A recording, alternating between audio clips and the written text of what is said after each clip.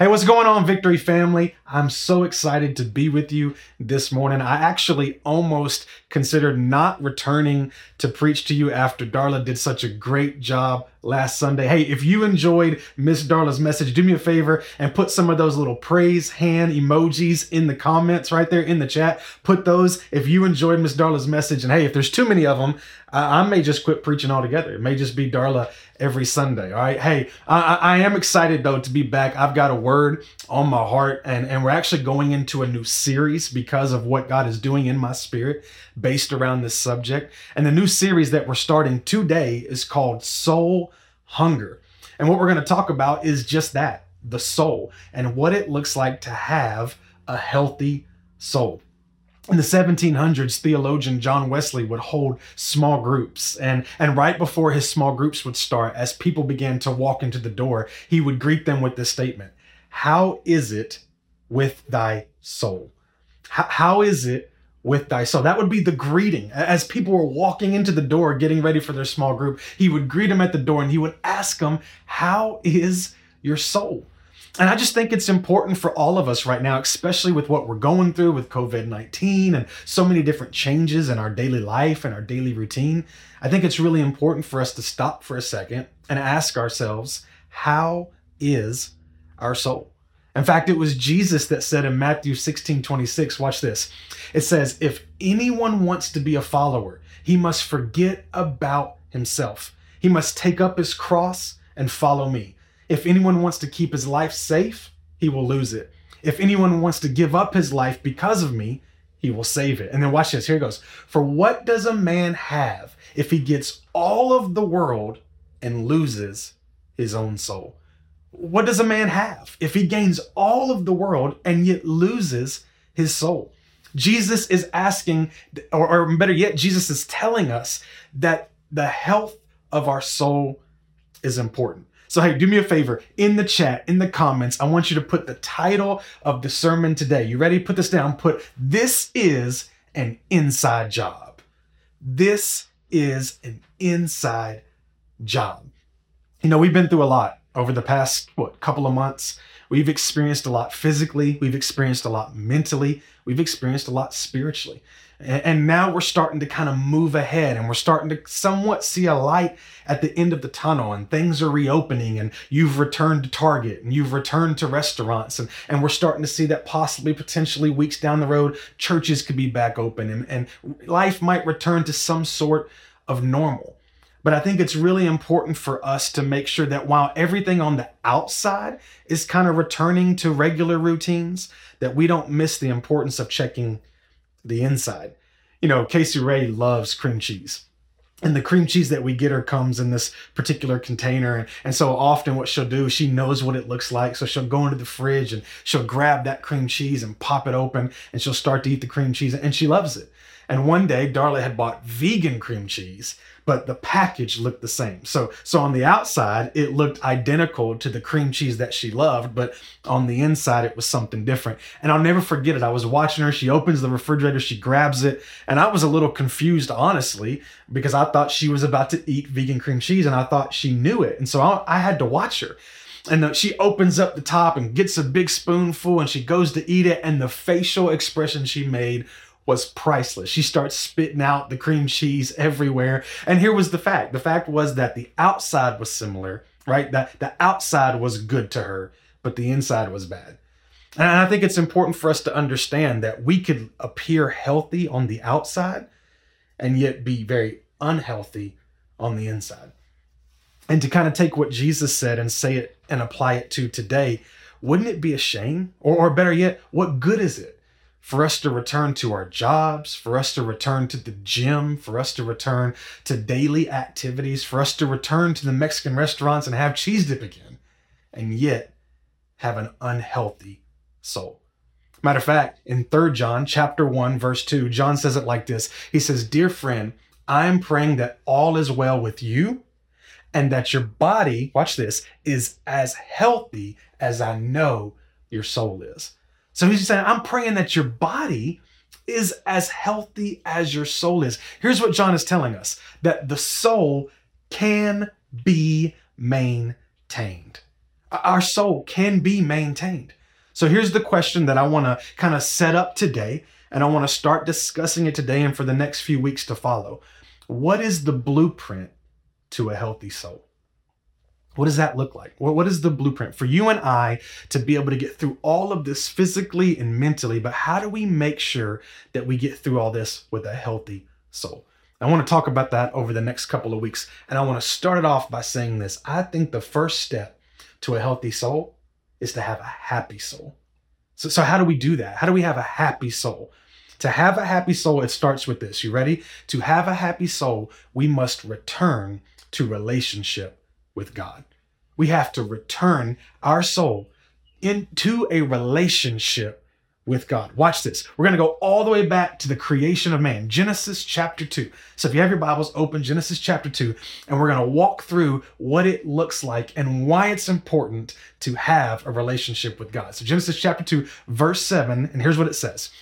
And the Lord God formed man of the dust of the ground. So he takes the dirt, the dust, he forms man, right? So we're formed. He gives him arms and legs, and he has this shell, outer shell. Are you ever seen a cicada bug and how it'll come in and then it'll leave, and it'll leave like this shell version of itself, right? You know, like the whole body looks the same, but there's no soul in it. There's no spirit in it. It's just the outer covering. That's what we were. He formed us, but we were just this outer shell. And then look what it says. And then he breathed into Adam's nostrils and the breath of life, and the man became a living what? Soul. So he forms the man, right? He forms Adam, but it wasn't until he breathed into his nostrils and the breath of God became the soul that was in the body, and he became alive, right? So inside of us, our soul is what? It's the breath of God. And to have a happy soul and a healthy soul, the best thing and the most important thing is to return that soul to its creator. Let me set up a scenario for you real quick. Have you ever been on a vacation or a business trip, or you've just been traveling in general? And you have a great time, it's fun, but when you return home and you walk in the front door of your house, and just this insane peace overwhelms you because you've returned home, right? And you take in that smell. It's the smell of your home. You sit on your couch. You walk into your kitchen. You lay on your bed. You use your toilet, right? I mean, let's just be honest. There's just something about your home. There's just this peace because you've returned to your home. That's the same feeling you get in your soul when you return your soul to God. Your soul is home. It's just incredible. Listen, the closer, I like to say it like this, your soul will be the happiest the closer it is to holiness, right? Your soul is the breath of God. So the closer it is to God, the happier your soul will be. Let me give you kind of some examples of what I mean by that. If you just look at some of the generic ways that in the world we go through to bring rest and peace and health to our soul, let's just talk through some of these real quick. For example, if you feel like you need to have some soul care time, you hear people go and they'll do yoga, right? And things like that. And the whole purpose of that is peace. They want peace. And then you'll see people who, they might go to the beach and sit in the sand, or they might go take a walk, through the forest or through the park, or they might go climb a cliff and look over the lake or whatever it might be. And that's just a time of rest. And then you have people who, when their soul needs, some health care, they might need some soul care. They might go and spend some time with family and loved ones, and that's love. And so in the world, some generic things that we do when we feel like we need some soul care is we find it some peace and some rest and some love. Now think about this. God is peace. God is rest. God is love.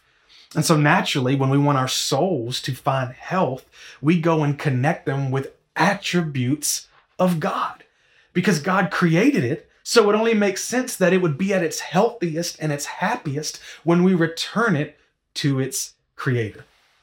How many of you remember having a cordless phone? You remember that? Like, okay, because we went from the whole rotary wheel phone where you won, And then you got into the corded phone where it'd be hanging in the kitchen and you could walk from the kitchen to the living room and a little cord would go. But then we kind of elevated to a new level, and that was the cordless phone. And you could walk anywhere throughout your house. If you're a teenager listening, maybe if you're even a young adult listening, you're going, yeah, it's called a cell phone. No, it wasn't a cell phone. It only worked in your home, but it was cordless. So you could walk outside. If you didn't go too far, you could walk upstairs. It was incredible. And you had the phone, but it was cordless, so you felt free. But here was the secret to a cordless phone, is at some point you had to return it to the charger, right? Because if you didn't, you could use it all day. But as you were using it, the battery that was in the phone was starting to die and go. And if you didn't return it to the charger, then guess what? It would die. This is the same principle for our souls. Look, we can go to work. We can go, out to family events. We can spend the entire day doing everything that we're supposed to do. But at some point, we have to return that soul to the charger. There has to be a moment where we return to relationship with God, where we connect, where we return to the presence of the Creator. And it's in that returning of relationship where our soul gets recharged and our soul finds health. Look, when we're going throughout our day, that soul is becoming exhausted, having to deal with this and having to be involved with that. And I'll even say this to you. When we find ourselves in a place of anxiety, that's our soul crying out, right? To be reconnected in the presence of God. When we find ourselves dealing with depression, when we find ourselves dealing with anger, when you're on the interstate and you just want to lose your mind, when we find moments like that, I believe that that's our soul saying, hey, I need to be returned to the presence of God. For those of you that had cordless phones, you remember that famous beeping noise, right? You'd be in the living room and you'd be sitting and you just hear beep, beep. And everybody'd be looking around going, what is that? And people couldn't figure out what. I think it's coming from under the couch. And so somebody would get on the ground and look and they'd pull out and there it is. There's the cordless phone and it's dying. So it's beeping, beep, beep, right? Look at this. Psalm 84. Verse 2, watch this. My soul yearns, it even faints for the courts of the Lord. In other words, my soul cries out. My soul beeps. Beep, beep. It's desiring, it's yearning, it's crying out to be in the presence of God. If we want our soul to be healthy, we have to listen to it when it's trying to tell us that it's unhealthy. Our soul is saying, I need to be returned to the presence of God. That's step one. If our soul is unhealthy, we've got to get it back to the presence of the Creator. I'll never forget one of the times I was talking with my mom about our cordless phone, and every time I needed it, it'd be dead. Right? Can I get an amen? I need to start seeing some emoji hands in the comments, right? Like you remember what it was like to need the cordless phone and you finally find it and you go to use it and it's dead. And we weren't able to like plug it in and use it like we are with cell phones. You had to plug it into the charger system and you had to wait till it was charged again. And I remember, being upset about that. And my mom told me this, I'll never forget it. She said, why don't you just put it on the charger every night? Like every night, regardless if it's charged or if it's almost dead, before you go to bed, make sure it's on the charger so that it'll be ready to be used in the morning.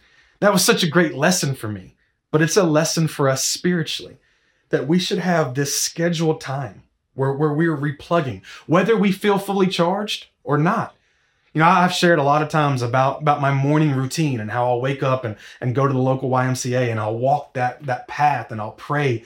And there's been times where I walked in there and my spirit was downcast and I felt unhealthy and I was full of anxiety and depression. And there's been times where I walked in there and I felt good. It was a great morning. It had been a great week. I didn't have any real problems. But regardless, I was making sure that I put my soul on that charger. Because what I didn't want to do is forget about it and go a couple days and find myself in a place where my soul was beginning to be close to dying, running out, being exhausted. And what it needed to be is returned to the presence of God. So before we go, and I've got weeks of information about how to have a healthy soul, but before we go any further, step one is this: we have got to return to a relationship with God. That's important. That soul is crying out for the courts of the Lord. It's yearning. It's beeping. Help, recharge me, plug me back in. I need to be reconnected with my Creator. It starts with returning to a relationship with God.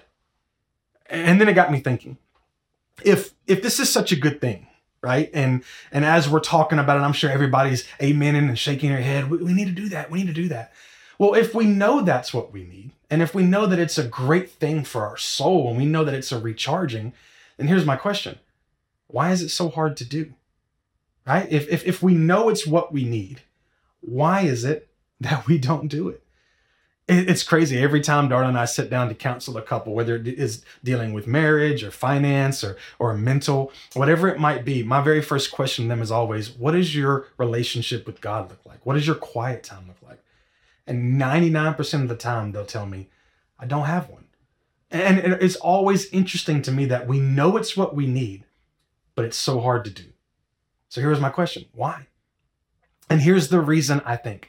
I think the reason why we struggle returning to a relationship with God, we struggle plugging our soul back up into the presence of God, is because we do not have the right view of what a relationship with God looks like. So number one is we have to return to a relationship with God. Number two is this: we have to return to the right relationship with God. All right. Now look, this is about to get really, really deep, but I love this. All right. So go with me, Genesis chapter 2, where God breathed the soul into Adam, but then something happens after. So he breathes his soul into the nostrils of Adam and gives him life. Now watch this, verse 8 and 9. The Lord God planted a garden to the east in Eden, and he takes Adam and he places Adam, the one whom he had made, and the Lord God made to grow out of the ground. So he places Adam in the garden, and in the garden, God makes growing out of the ground every tree, watch this, that is pleasing to the eye. Every tree that he makes is pleasing to the eye, and watch this, and good for food. So he makes Adam and he breathes into his nostrils a soul, and he becomes a living being. And watch this, God picks him up and places him in the environment that is set up for a healthy soul. He breathes the soul into Adam, and then he places him in the right environment that is perfect for his soul to remain healthy. Look at what it said. Trees that were pleasing to the eye and food that was good, right? Let's think for a second about scenes that are pleasing to the eye, because if we're not careful, we'll just read right past it. But he put him in this garden with trees and scenery that was pleasing to the eye. Let's take a second. I'm going to give you just a second of some scenes that are pleasing to the eye. Get ready, get your coffee, get ready. Here we go. Imagine you're on the beach. Your toes are in the sand. The sunshine is on your face. You can feel that breeze. You can hear the ocean waves. Now you're in the mountains, and you can smell the trees. You can feel that breeze. You can overlook the water. You can hear the waterfalls and the little steps of the animals. And now, paradise. There it is. Boom. Scenes that are pleasing to the eye, right? And then good food. Now let's talk about some good food. We're talking steak, right? We're talking, lobster, rolls, big rolls with cinnamon butter. And then for all my vegan friends, random squares of tofu over here on the side. It's good food. I don't know what Adam ate. I doubt he was vegan. But listen, God sets up this environment, and it has beautiful scenery. Beaches and mountains, things that are beautiful to us. It has great food. This is the environment for a healthy soul. All right, are you ready? Here's what I'm trying to tell you. That the environment for a healthy soul is enjoying a relationship with God. All right? It's about enjoying being in the presence of God. Adam loved it. It was beautiful. It was good food. Him and Jesus would chat and hang out. Being in a relationship with God was an awesome thing. At the end of last year, Darla and I decided that we were going to take our girls to Disney. And we had saved up. And I'll be honest with you, I started talking to friends of mine, some who had kids, some who didn't, and just trying to get a vibe of what I needed to be expecting taking, two young girls to Disney for a week. And it was funny, some of the stories I heard, all horror stories. And by the time I was done talking to people, I had made it up in my mind that this was going to be the worst experience of my life. Like I was geared up. I was ready for it, that it was going to be money down the toilet. And that by the time I came back from Disney, I would need some type of counseling. And so I remember walking to the airport and my girls are in front of us and they have the backpacks and they're so excited. And Darla's like, "Are you ready?" And I'm like, "Mm-hmm." And all I could think about was I was about to go through a terrible experience for the next 5 days. And I kept that attitude up on the plane, and then we would land. And I remember waiting in a line to be able to be shuttled to the Disney resort. And I was just coming up with all of these negative experiences. And we got there and we got settled in and we went to sleep and we woke up and we were being shuttled to the first Disney park. And I had this moment where I just said, "You know what?" And it was probably more influence from my wife, but the mindset became, just try to enjoy it. Right? I know people have said it's going to be terrible and the kids are going to throw fits and they're going to get tired after the first couple of hours and you're going to spend way too much money and all these negative things. But just for a second, try to go into it with the perspective that I might actually enjoy this. And I'm telling you, it was one of the best vacations I've ever had. Were there moments where it was a little difficult with the kids? Yes, but there were so many great moments. And I had all these people tell me that it was going to be terrible and that I wasn't going to enjoy it. And when I actually experienced it for myself, it was incredible. So here's my point to that. I think sometimes we struggle enjoying a relationship with God because we've allowed our friends and our family and certain religious experiences to set the tone of what a relationship with God actually looks like, right? Like people will let us know that a relationship with God would be about, rights and wrongs and cans and cannots and condemnation and rules and judgment. And we kind of develop this concept in our head that there's things that we enjoy and then there's a relationship with God, right? That if we're going to be in the right relationship with God, if we're going to be holy, if we're going to be spiritual, that we can't have fun as well. Yet when I read about Adam, God created this environment that was going to be fun. It was beautiful. It was food. It was hanging out. They were walking in the cool evening in the garden. They were having a great time. He was enjoying being in relationship with God. And I think once we move into the place where we understand, hey, listen, I'm going to set you free. You ready? Stop what you're doing. Tell the kids to be quiet. A relationship with God is enjoyable. It is. It's incredible, actually. The more you do it, the more you find out that it's the best thing you've ever done. But again, we've allowed all these thoughts, right, to kind of get into our head of what we think it should be.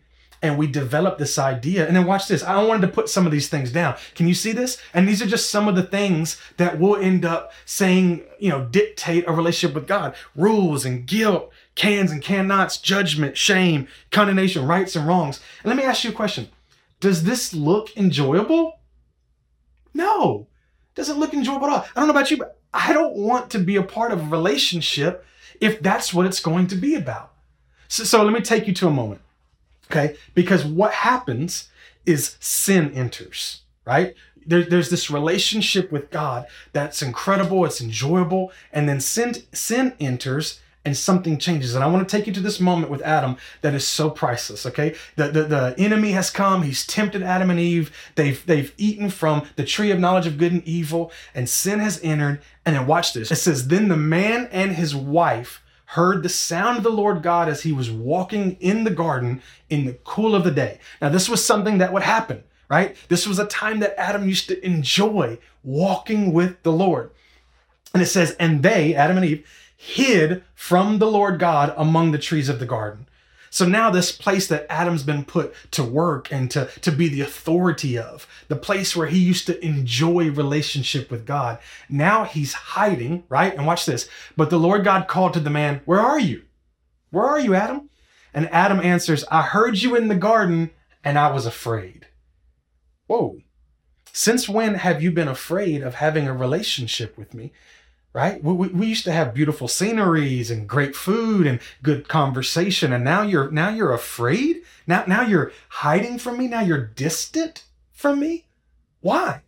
And Adam says this, because I was naked, so I hid. And I love this. God said back to him, who told you that? Who told you that? Who gave you that perspective? Who gave you that perception of me? Why do you think that you wouldn't enjoy having a relationship with me? Where do we get, hey, who told you that? Where did you get all of this, right? Why are you thinking that way? Because now what's happened is your soul needs relationship with God.